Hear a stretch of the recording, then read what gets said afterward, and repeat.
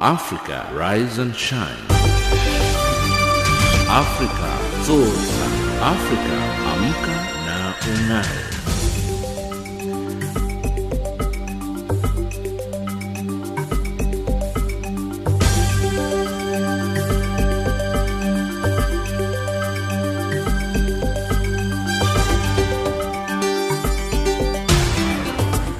Good morning and a very warm welcome to Africa Rise and Shine. This is Channel Africa from an African perspective, and we're coming to you live in Johannesburg, South Africa.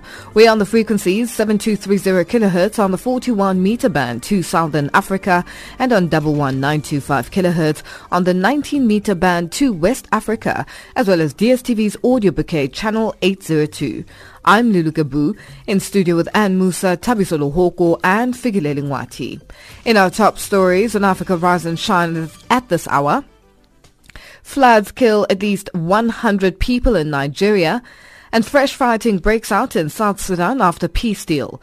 In economics news, China to impose tariffs on $60 billion worth of U.S. goods.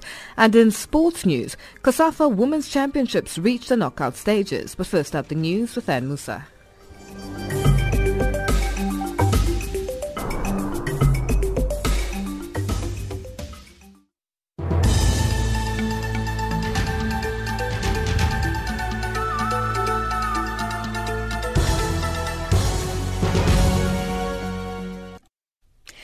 A very good morning to you. I'm Ann Musa. With reports of renewed fighting in South Sudan, senior UN officials have warned that there are legitimate questions and concerns about the commitment of the parties to a peace agreement signed less than a week ago. President Salva Kiir and rebel leader Riek Machar signed the agreement in the Ethiopian capital, Addis Ababa. The United Nations Secretary-General for Peacekeeping Jean-Pierre Lacroix says within days of the latest signing, there have already been reports of fighting in several regions of the country. Machar spokesperson Gabriel Lampo has confirmed the renewed fighting. James Shimanula reports. The fighting was confirmed by none other than President Salva Kiir himself after receiving a report from his field military commanders. The commanders informed Kiir that fighting is taking place in Yei River region, southwest of the capital Juba. President Kiir personally called Riek Machar. President Kiir believes that Machar's fighters are fighting to gain more territory in conflict places.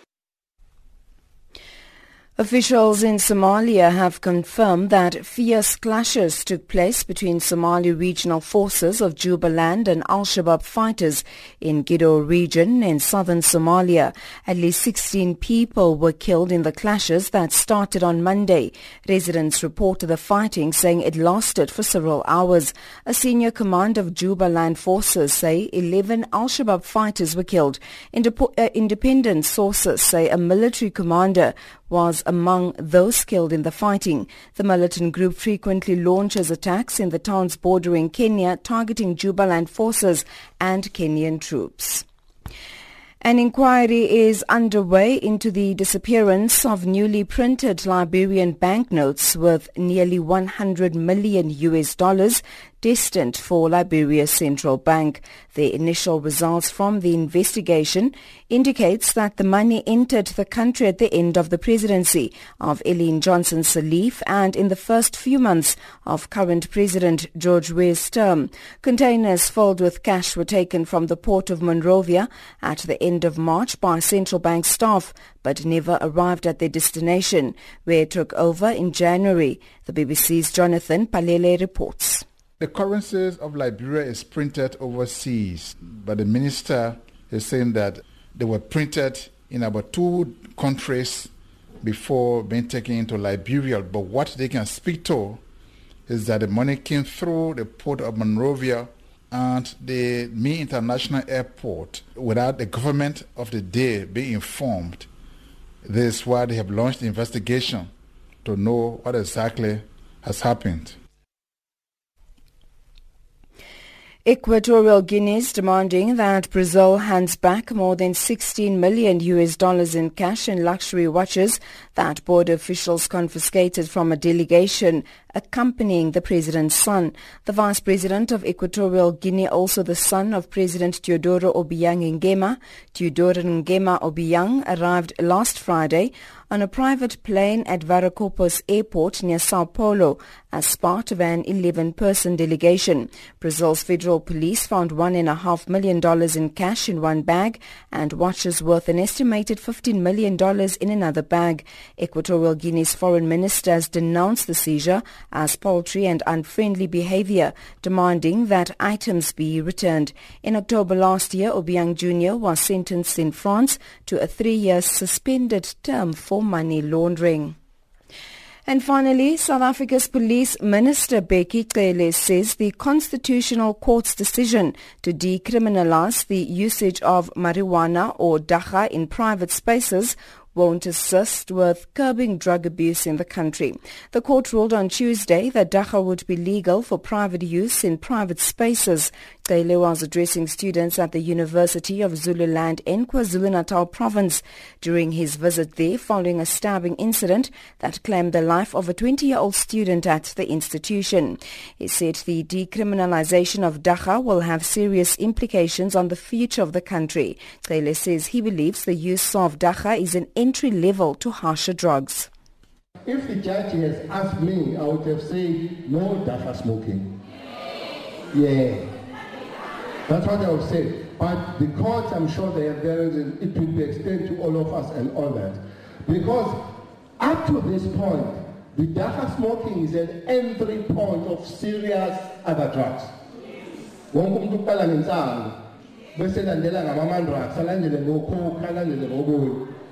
Which means now everybody is on the same path to start drugs.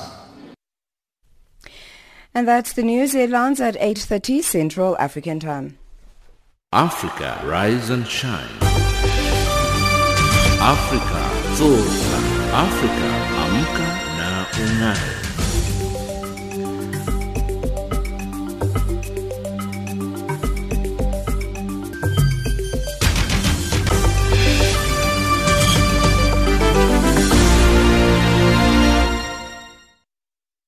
Reports from South Sudan say fresh fighting has flared up in the country's southwestern region of Yei. As James Shimanyula reports, the fighting automatically violates the new peace agreement that President Salva Kiir and rebel leader Riek Machar signed last week in the Ethiopian capital, Addis Ababa. Renewed fighting is raging in South Sudan less than a week after President Salva Kiir and his principal political and military opponent Riek Machar signed a new peace agreement in the Ethiopian capital Addis Ababa. The fighting was confirmed by none other than President Salva Kiir himself after receiving a report from his field military commanders. The commanders informed Kiir that fighting is taking place in Yei River region southwest of the capital Juba.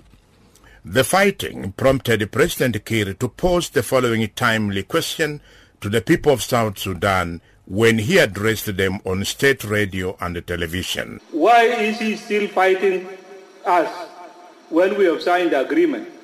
President Kiir personally called Riek Machar and asked him a 3-word question. What is this? President Kiir believes that Machar's fighters are fighting to gain more territory in conflict places. Is it the acquisition of more territory, but we have signed the agreement? Kiir had the final word of caution to Machar. I don't want us to go back to war again. So you talk to your commanders in the field so that they don't attack us again. As if the conversation he had with Machar was not enough, President Salva Kiir had this assurance to his long-time political and military opponent. I want to personally assure you that the agreement we have just signed has ended the war. Kiir alluded to the suffering that Riek Machar has endured since 2015 when fighting rocked Juba, forcing him to flee first to the Democratic Republic of Congo, then to Sudan, and finally under house arrest in South Africa. Your suffering provided the primary motivation for this government to pursue peace by all means necessary. I want to appeal to all of you to embrace and accept this peace agreement so that we close the dark chapter on the war. By forgiving each other, we give a chance to peace and prosperity of our people and our nation. That was South Sudan President Salva Kiir. Meanwhile, the fresh fighting and unstoppable attacks have been confirmed by South Sudan military spokesman Major General Lal Ruai Kowang. We heard continuous rebel attacks on our defensive positions. That was a very fierce offensive attack. Our forces fought well in self-defense. They were able to repulse the attackers. Riek Machar's field military commander and military spokesman Colonel Gabriel Lampour, in a statement issued from an undisclosed location in South Sudan, also confirmed renewed fighting and asserted that his fighters resorted to fighting after they were attacked by the Juba government troops. Worried by fresh fighting in South Sudan is Thomas Hushek, United States ambassador to the country. Fighting going on, hostilities after the signing, a recommitment to the ceasefire. It's time to actually start the work of building peace. That was Thomas Hushek, United States ambassador to South Sudan. Reporting for Channel Africa, this is James Shimanyula. The Nigerian government has declared a state of emergency in 4 states where floods have wreaked havoc. More than 100 people have died in floods after 2 major rivers burst their banks and thousands of people had been displaced, and vast swathes of farmlands have been destroyed by the floods in central and southern Nigeria. Channel Africa's Collins Atohengbe reports from Lagos. There's a common saying in Nigeria that water has no enemy. The phrase made a huge sales when the late Afrobeat king Fela Kuti waxed a music album singing of the usefulness of water even when it causes calamities, as lots of communities in Nigeria have been grappling with for a while now. Flooding in 21 of the 36 states has kept the government on its toe as it makes concerted effort to rescue people from flood-endemic areas, pending when the water recedes. The incident has led to a very high magnitude of losses of farmland, houses, domestic animals, and household items. Speaking on the step being taken by the federal government, Nigeria's Vice President Yemi Osinbajo said the government is holding consultative meetings with key players, especially state governors. He spoke in Makurdi, the Benue State capital, after a visit to farming communities which have been displaced by flood. I've been talking, of course, to His Excellency, the governor of the state. One of the things that the president wants us to do is to find a permanent solution to this perennial flooding in Benue State. And this is why we're engaging, this is why I've been having these meetings with His Excellency, the governor. This has to be a collaboration between the federal government, the state government, and the local governments also. Days after the flooding, President Muhammadu Buhari declared a state of emergency in the 4 most affected states. The Director General of the National Emergency Management Agency, which has opened 5 centers where victims will be relocated, Mustafa Meyi Hajia, says relief materials are being shipped to affected communities and calls for proactive action to prevent severe natural disaster. Those communities that we observed, they are already under serious threat. We are moving them out as I'm speaking to you. I receive reports on daily basis. Where the incidents have commenced, we are already moving relief facility, particularly in Kogi. There is so much rain to the extent that the 2 dams along River Niger are spilling water because the dams are already filled up.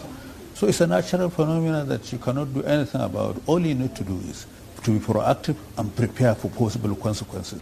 From the north-central states down to the south, the story is the same: loss of property, farmlands, over 60 deaths so far, and hundreds of thousands forced to abandon their homes for safe places. Many were not able to salvage their property. Here is the feeling expressed by some of the victims as they wait to be transported to designated IDP camps. Leave occupy everywhere, destroy our trees, destroy cassava, rice, everything. It's a problem. We don't know how to solve it. Over 150,000 hectares of rice farm was damaged, destroyed. You can't get anything there now except water. Then we have over 200,000 farmers that have been displaced. And we have over 150,000 animals and goats and sheep that have been drained away down to the mainstream of the River Niger. Many schools, many markets and communities are now underwater, dead. We lost rice, maize, some beans. We just see the waters coming. Before we know, we collect all the rice with us, all our property. While the effort continues to get people to move to safety points which government has opened to receive victims, Vincent Owam of the National Emergency Management Agency says being proactive is one way to avoid the sudden and unimaginable flooding which could happen when Cameroon lets water out of its dam on the Benue River, as it did in 2012, which led to lots of deaths. We are saying evacuation should be now because you don't know when they will release water. You remember in 2012, we got the information on 3 days to the day they release water, and it was very devastating. So there's a need to be proactive.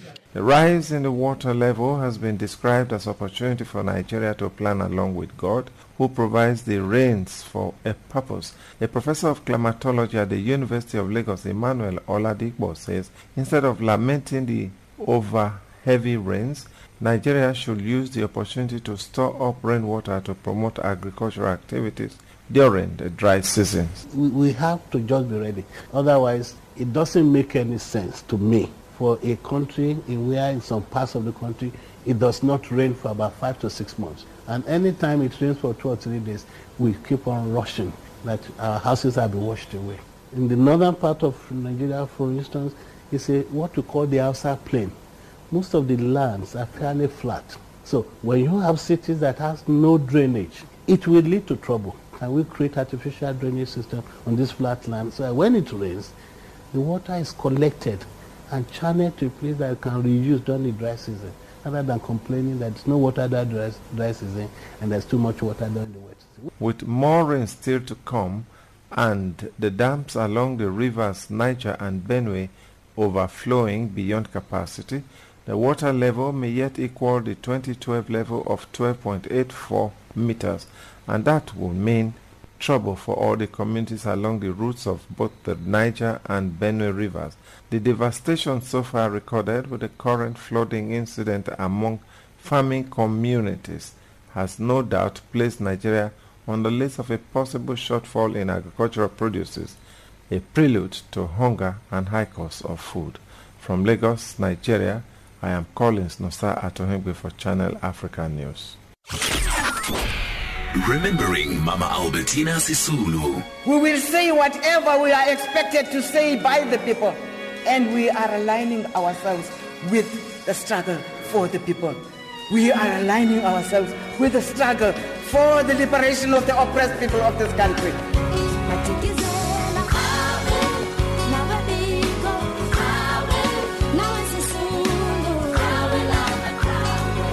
Hashtag Mama Sisulu Centenary. The expropriation bill could soon be back in the South African Parliament. The draft legislation was withdrawn from the committee process as Parliament dealt with hearings on whether to amend the Constitution to provide for land expropriation without compensation. Deputy Public Works Minister Jeremy Cronin says the bill will be back in Parliament in the next 2 months. Joseph Musia reports.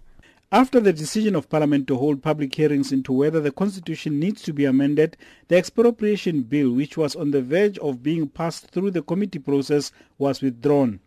Deputy Minister Cronin says the new bill will set out the procedure and ensure that land expropriation is done in an administratively just process.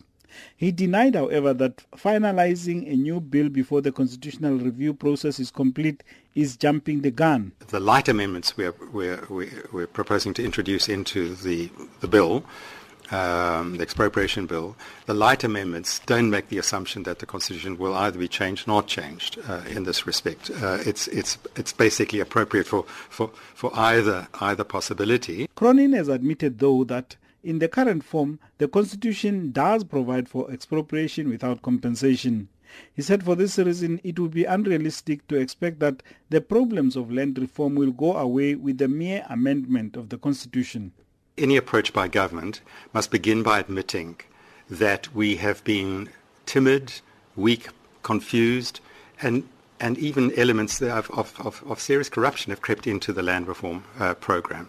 So I think that we mustn't understand a constitutional amendment or the expropriation bill to be the silver bullet that's going to change the land reform process. I think we need to analyse soberly, but honestly, as government and as the ANC, what have been the weaknesses. He added that the current processes are aimed at ensuring that land reform happens in a responsible manner that addresses the legacy of injustice against black people.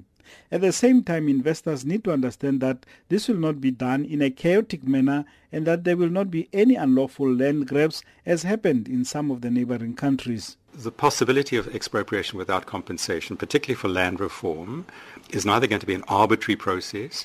It too would need to follow a process of some months, giving notice of intention, providing reasons, making an offer, receiving counter offers. The offer might be nil compensation for the following reasons. Reasons would have to be given. Those affected would have the right to put a counter proposal and so on. There would need to be a process. That report by Joseph Masia in the South African Parliament in Cape Town. Speaker of the South African Parliament, Baleka Mbete, says she is impressed by the openness and willingness by Parliament's multi-party delegation to relate to the democratic process of Cuba, despite believing in a different democratic system. Mbete is accompanied by, among others, the chief whips of the ANC, DA, EFF and IFP on a week-long visit to Cuba.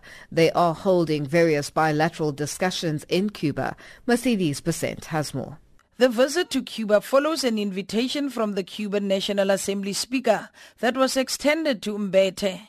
Mbete says it was interesting to learn how a one-party state like Cuba can still operate in a democratic way. It has a very democratic process of electing its leadership, although there are not many parties here. The tendency is to sometimes think that democracy is limited to a multi-party system. Although we know that we believe in our system, which allows different parties to compete. In this one-party system, there is detailed process, very democratic process of electing leadership, not based on different political parties, but just different, based on people's own observation of the conduct, the attitudes, the efficiencies, the skills of the various individuals that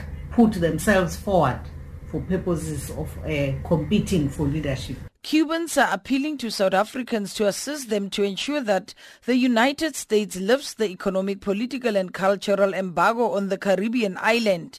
This is according to ANC Chief Whip Jackson Mthembu, who's part of the delegation. We spoke to a number of Cubans, including the Ministry of Foreign Affairs. Of course, we also spoke to the Women's Federation. Without exception, all of them have urged us as South Africans to assist them in ensuring that the economic, political and cultural embargo that America has enforced in this country for decades is lifted. That is one area that as South Africa will have to work with other progressive forces in the world, because we have seen for ourselves how much this economic blockade has cost to the ordinary people of Cuba. IFP Chief Whip Naren Singh says the plight of the Cubans for the economic embargo by the U.S. to be lifted was one of the notable concerns. I think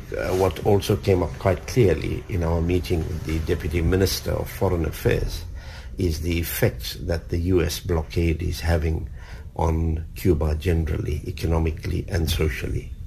And they've appealed to us as South Africa to use whatever pressure we can at the United Nations to move for the lifting of this blockade, because it is seriously impacting on the people of Cuba and obviously having international ramifications as well. EFF Chief Whip Floyd Shivambu has described Cuba as a shining example of a committed socialist system, despite facing a trade embargo from the United States. Shivambu says the multi-party delegation's engagement on the first day of the 5-day visit was inspiring. The most important thing about the visit to Cuba is that the Cubans are recommitting themselves to the socialist reconstruction of society, despite the trade embargo by the United States and their friends. So when we met with the Ministry of Foreign Affairs, they did say that the constitutional reform processes that are going now are not going to distract them from the socialist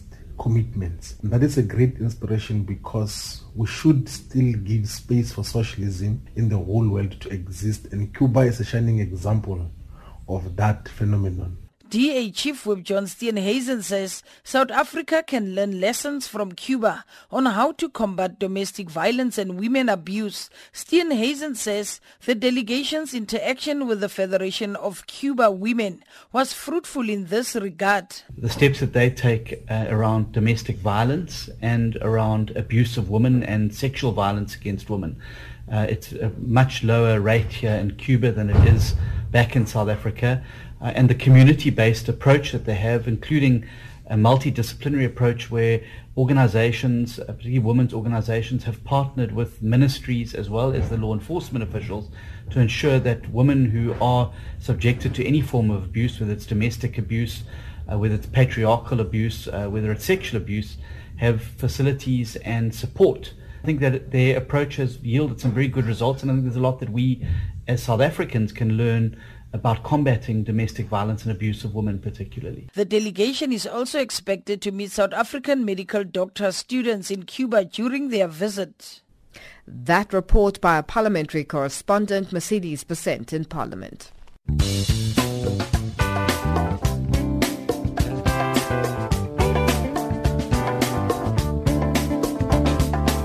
Hello, I'm Dr. Amalia Gonyas-Malka. Welcome to Womanity, Women in Unity, the show that celebrates prominent and ordinary African women's milestone achievements in their struggles for liberation, self-emancipation, human rights, democracy, racism, socioeconomic class division, and gender-based violence.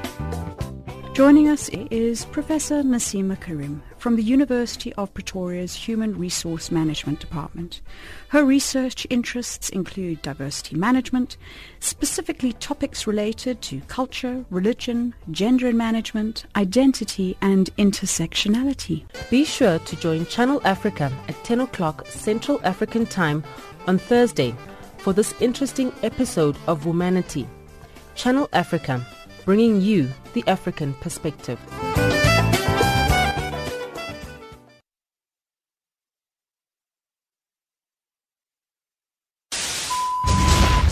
Channel Africa. Colton Joy, Addis Ababa. Silvanus Kalemera, reporting for Channel Africa in Kigali. Africa, rise and shine. I am Hilda Kekelwa in Zambia. This is Simon Muchemwa in Harare, Zimbabwe. Jean-Noel Bamwese, Channel Africa, Kinshasa. From an African perspective, listen to Channel Africa in English, Kiswahili, French, Silozi, Portuguese, and Chinyanja. This is Moki Kinzeka in Yaoundé, informing the world about Africa. Ntakwana Ngatani in Mohalizuk, Lesotho. And I am Diana Wanyonyi for Channel Africa in Mombasa.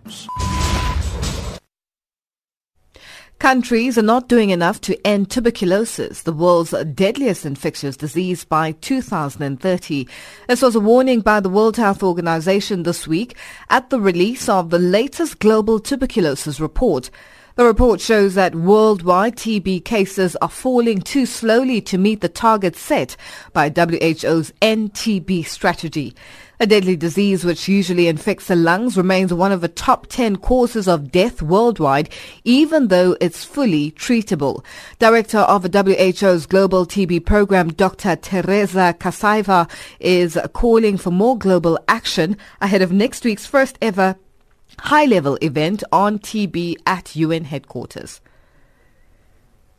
So the key messages presented were, first of all, that WHO calls for urgent actions and accelerating activities towards ending TB by 2030, as it highlighted in the Sustainable Development Goals and NTB strategy. The second message is, though there is a progress for the last years and about 54 millions saved lives since 2000, the progress is too slow, and with such a progress, our ambitious targets will hardly be achieved.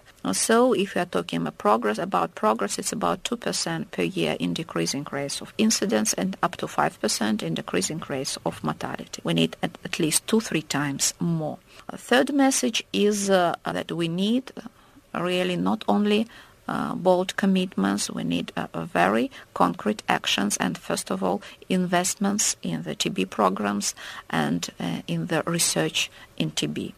Because TB programs are chronically underfunded globally. We have right now, this year, according to the expert data, about $3.5 billion US gap. So this means that if no action taken, the level of tuberculosis spread will increase, which will in turn demand more financing. Yes, more financing. And in the case of TB, it's real investments because it's treatable and curable disease. As much we invest today, as less we should invest tomorrow. And we save our population, younger working population. It's especially affect men. And it's a very important message. Lack of investments and necessity of urgently increasing this investment.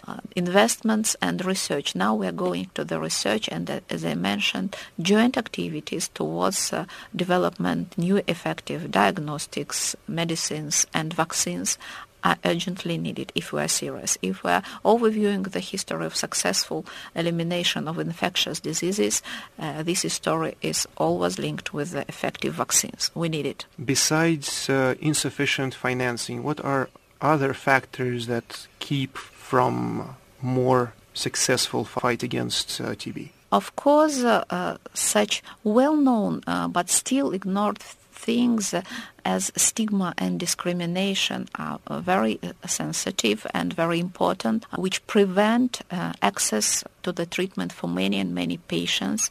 If we look globally, we have 3.6 million gap, we call them missing people, is the difference between the estimated numbers of people who fell ill and the notification rate. So these people either are not informed about the problem and ignore the symptoms, either they were underreported, especially in such countries with big private sector as India, Indonesia. So it's another problem, and that's why WHO recently, Director General Dr. Tedros came out with our key partner, Stop TB Partnership, and are aimed to be more accountable for their activities, more coordinated, and these are the key conditions of the success and progress. That was Dr. Teresa Kaisaiva, Director of the World Health Organization's Global TB Program, speaking to UN Radio's Anton Uspensky of the UN. Our headlines up next with Ann Musa.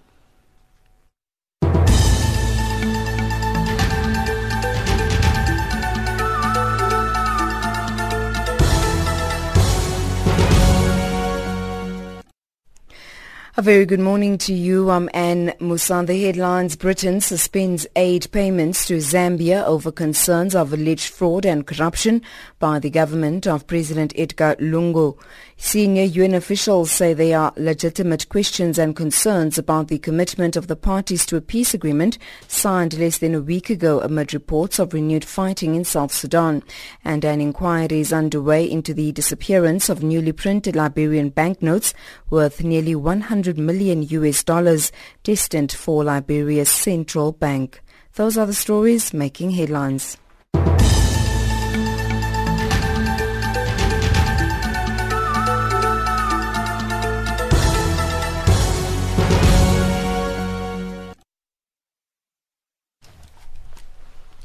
It's 8:34 Central African Time, and you're listening to Africa Rise and Shine. We're coming to you live from Johannesburg in South Africa. Our pharmacists across South Africa are celebrating Pharmacy Month, which culminates with the commemoration of World Pharmacists Day on September the 25th. The Joint Health Awareness Campaign is spearheaded by the Pharmaceutical Society of South Africa in partnership with the National Department of Health and the South African Pharmacy Council. The theme for 2018 is Use Medicines Wisely. To speak to us more about this, we are now joined on the line by Lorraine Osman of the Pharmaceutical Society of South Africa. Lorraine, good morning and thank you so much for joining us on Africa Rise and Shine. Thank you for inviting me, Lulu. I do appreciate it, and I do apologize if there's background noise. No, don't stress about that, Lorraine. Now, firstly, how successful do you think this year's campaign has been, and which aspects of medicine is it addressing? You know what I think the most success... Sorry, I'm going to stand outside. These people are talking too loudly. That's better. I think the most successful part of the campaign is that it brings pharmacists and consumers together. Just makes them a little bit more aware of the fact that, you know, you're not in this on your own. And medicines can be incredibly confusing, but there is always somebody there who can help you. And so far this year, what we've seen a lot of pharmacists in various areas who've made outreach programs in order to reach consumers who might not be coming into the pharmacy. Now, how successful do you think the pharmacy profession has been over the years? That's in improving the health and well-being of the population? I think it depends very much on where their area of expertise lies, because remember, we're looking at this right from the beginning when medicines are developed, before they're even manufactured, right through to the part which I think probably concerns you and me as consumers more than anything else, and that is where the medicines arrive with the patient. Either the doctor prescribes it, or the patient has something that's, you know, self-limiting, and it'll go away, but they need symptom relief. And I think that those two aspects, the helping patients to understand their prescription medicines and helping them in the choice of their non-prescription medicines, is probably the most important aspect of what they do for consumers. Now, just looking at pharmacists and, having seen that some pharmacists have a lot of knowledge with regards to medicines, even before prescriptions by doctors, where you find that, patients or people in general will go through to a pharmacist before going to a doctor. Pharmacists have a very big role to play in the healthcare profession. Yes. And I think, that's quite an important thing from a consumer point of view. And I'm just thinking back to the days, for example, when my children were young, and as a mom, you get worried and you want to know, do I need to take my child to the doctor, or is there something that I can give which will take the symptoms away and it will eventually get better by itself? Obviously, there are times when you have no choice. You need to go and see a doctor, and the pharmacist will help you. You don't have to make that decision all on your own. You can ask for guidance there. Now, what activities and events have you been engaged in celebration of Pharmacy Month? Well, there are two things that I think have been important.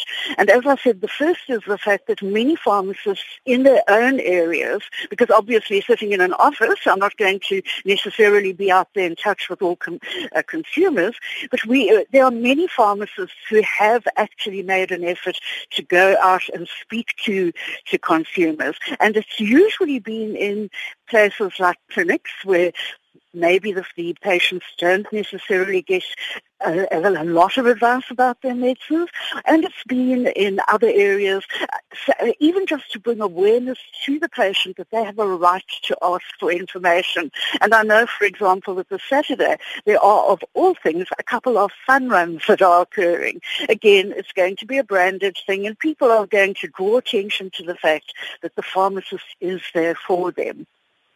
Now let's speak about the downside of, some pharmacists or pharmacies where there's dispensation of scheduled medicines that are not supposed to be given to patients only once they have a prescription. And you find that some pharmacies are able to give patients those medicines. What happens in that case? How do you work around that situation? Right. There are some pharmacists who have done an extra qualification who do actually have a permit in order for them to diagnose and treat some of the primary healthcare problems that people face. And for them, it is perfectly legitimate. It's not a problem. The pharmacist, however, who is looking for shortcuts and who is not actually deferring to the fact that the law says you need a prescription, those ones are a different matter. And for those, we actually, as the Pharmaceutical Society, we would make sure that the Pharmacy Council, which controls pharmacy, would know about this. And the Pharmacy Council will investigate complaints that come from consumers because it is not appropriate. There are very good reasons that the medicines need a prescription. It might be that you need a really good diagnosis.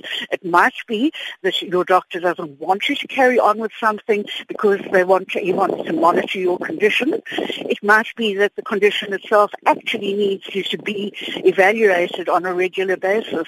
So the Pharmacy Council and the Pharmaceutical Society do not believe it's appropriate for pharmacists to just give out something to the patient without a prescription just because the patient comes to ask for it. Rather, we expect them to explain to the patient why it's important that they need a prescription. And if they don't do that, then we would suggest that the patient does contact the Pharmacy Council. Lorraine, thank you so much for joining us. We'll leave it there for now. Thank you for having me. It's a great pleasure. Bye-bye. Thank you, Lorraine. Bye. That's Bye-bye. Lorraine Osman of the Pharmaceutical Society of South Africa joining us on the line.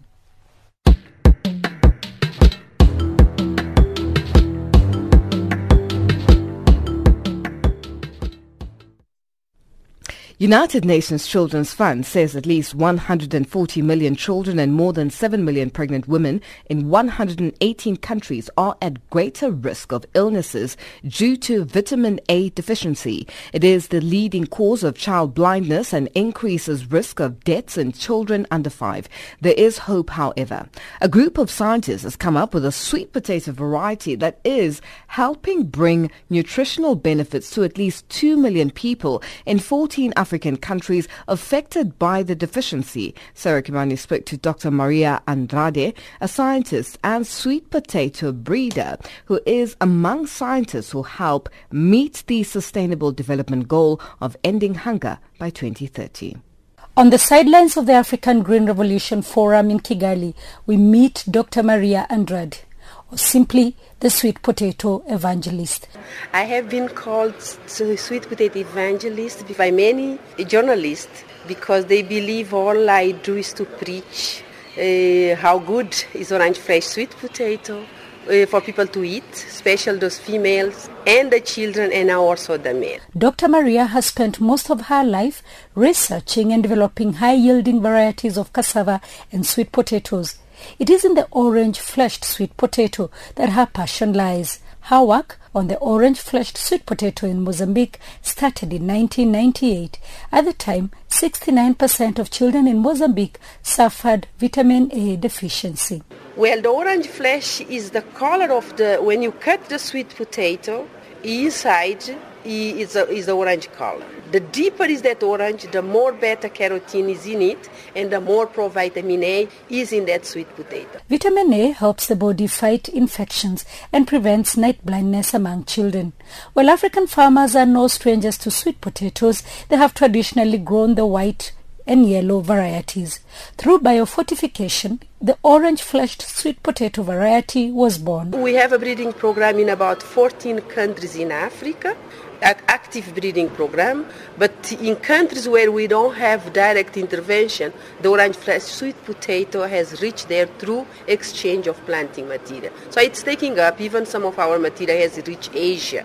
Dr. Maria first realized that even with the success of introducing the crop in several sub-Saharan African countries, more needed to be done. Advocacy was key if farmers were to begin planting the crop, mothers cooking and feeding it to their families. If you see in Mozambique, when I started working, you come to the district, people are eating sweet potato. They hide because you got to be very, very poor to be eating sweet potato.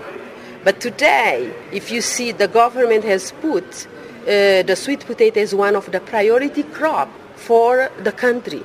Under the Sweet Potato for Profit and Health Initiative, the International Potato Center, together with 26 partner organizations, plan to reach 10 million African households by 2020. Through the introduction of high-yielding varieties to women farmers for production, the women sell the surplus. You need the research in sweet potato. There is a lot of research going on, especially on getting the variety right and also on getting it to the farmers. We are very much concerned with the seed system. In Southern Africa, we have a constraint, which is the drought.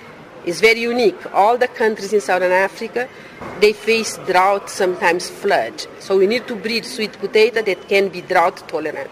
In West Africa, they prefer to eat their sweet potato as a staple. So they go for quality. More than 15 years of research culminated in Dr. Maria, as well as 2 other scientists winning the World Food Prize in 2016. So that's what really makes passion, because you are contributing for your continent, you are making a difference on people, because as long as you did agriculture, you are an evangelist. Your work is to really feed the world. And nothing is very small for you not to contribute. Sweet potato is a humble sweet potato. Orange fresh is a humble crop. That report by Sarah Kimani.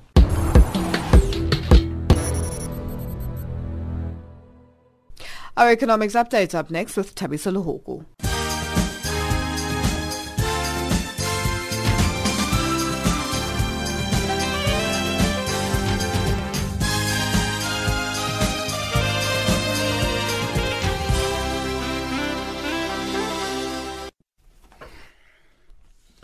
Good morning.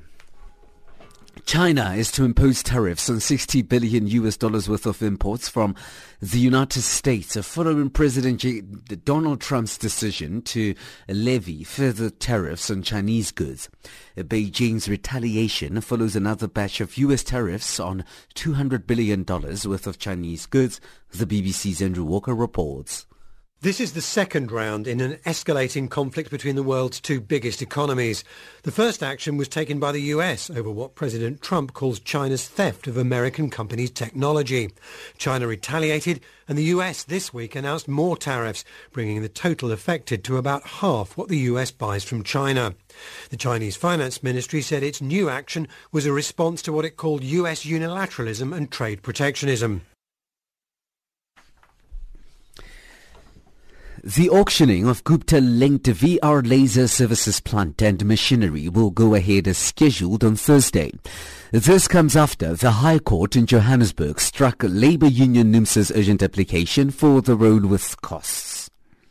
The company manufactured armoured vehicles for state-owned enterprises Denel. The trade union took to court to interdict VR laser services business rescue practitioners from auctioning the firm's assets. This was in an effort to protect the jobs of its 146 members.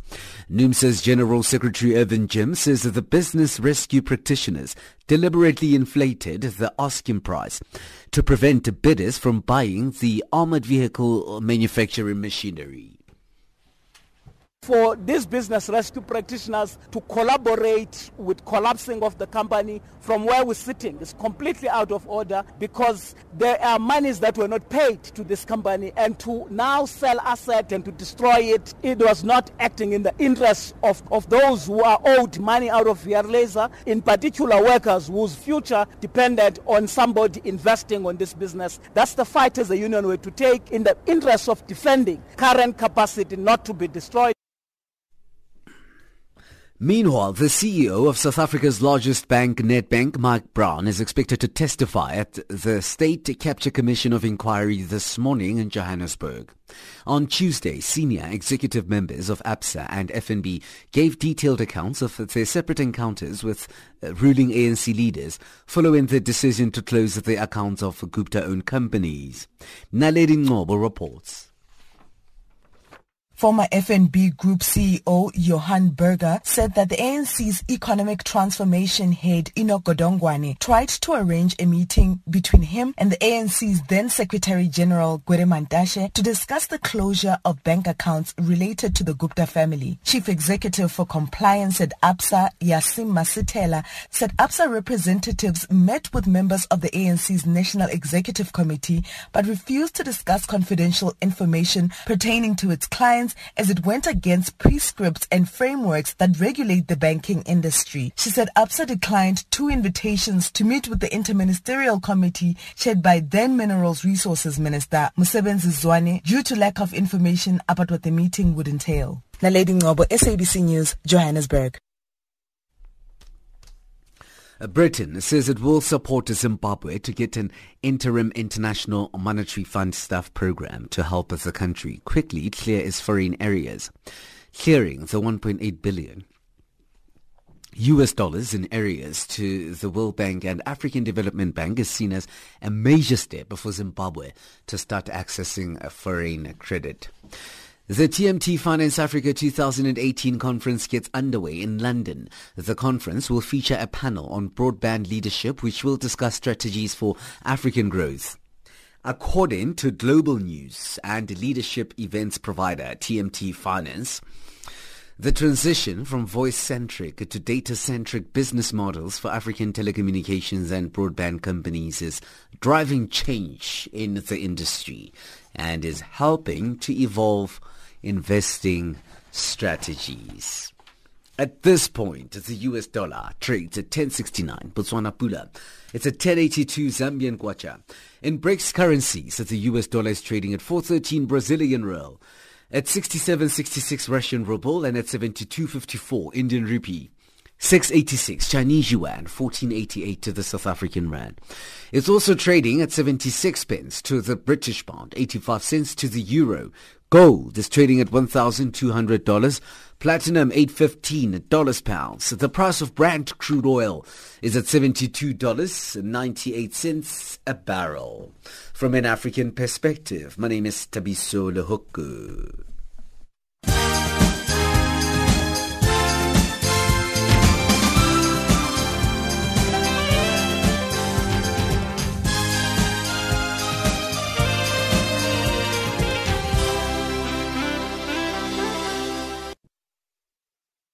Our sports update up next with Figile Lingwati.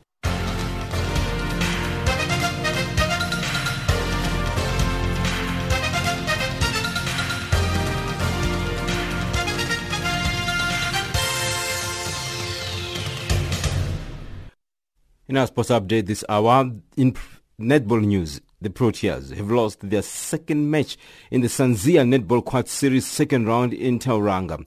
Co-host the New Zealand Silver Ferns comfortably beat the Proteas by 61 goals to 37.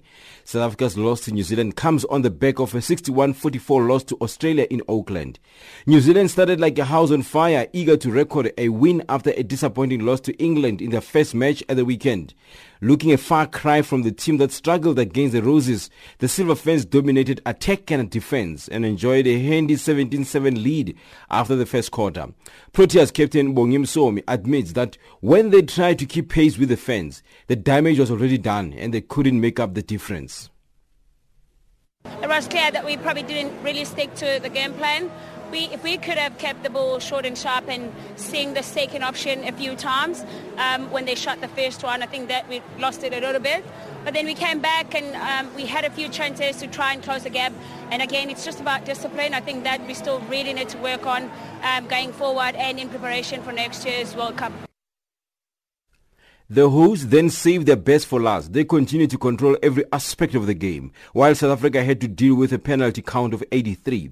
Silver Ferns captain Laura Langman says they are very happy with the way they played. Yeah, I think although you've got not a game plan. Sometimes intuition needs to come as well, so you have to have a balance, and I think I felt like in times we gave ourselves a licence to play how we like to play, and it was very nice. The Proteas will next take on England Roses on Sunday in Melbourne, while New Zealand will clash against Australia on the same day. Football news: Zambia will play Cameroon in the semi-final of the 2018 COSAFA Women's Championship, currently underway in the Eastern Cape province of South Africa. This after Chipolopolo crushed Mozambique 3-0 in the final group match on Tuesday afternoon at Wolfson Stadium. Despite the victory, Zambia head coach Beauty Mwamba says they could have still done more. Well, I'm happy with the results because I feel it's important to get the maximum points. Though I feel we could have done better than that because we created a lot of chances, but we didn't make use of them. But all in all, I'm happy that Zambia defeated Cameroon 1-0 in their early group. Coach Mwamba feels the pressure will slightly be on Cameroon in the semi-final clash. Well, what this simply means is that we're in a tough group. That's why we are going to meet again.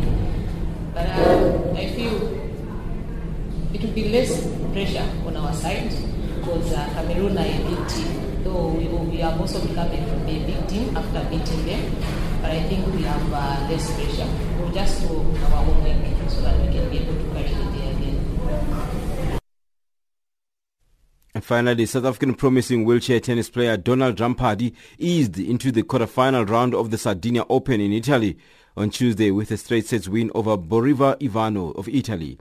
A 25-year-old Rampardi, who is playing in his second tournament since his classification as a quad player earlier this year, had little problems making his way into the last 8 at a tennis club Agüero, dismissing 55-year-old Italian Sixth Love 6-1. That's your sport news this hour.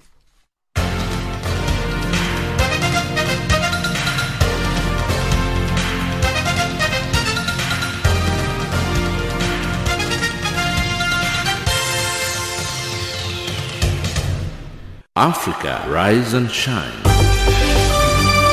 Africa, zorka. Africa, amka na ung'are.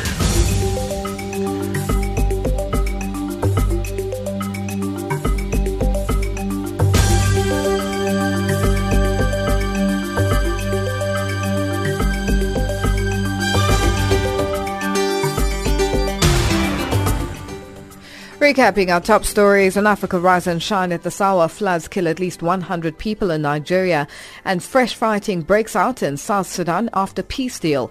That wraps up Africa Rise and Shine today. For myself, Lulu Gabu, producers Pumutura Magadza and Jane Rabutata, technical producer Mario Edwards, and the rest of the team, thank you for joining us.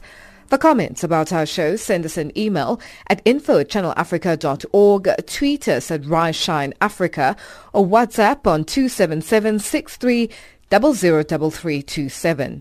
Taking us to the top of the hour for the news on the frequency 7230 kHz on the 41 meter band to Southern Africa is Lerato Sabina with a song titled Lerato. Free from this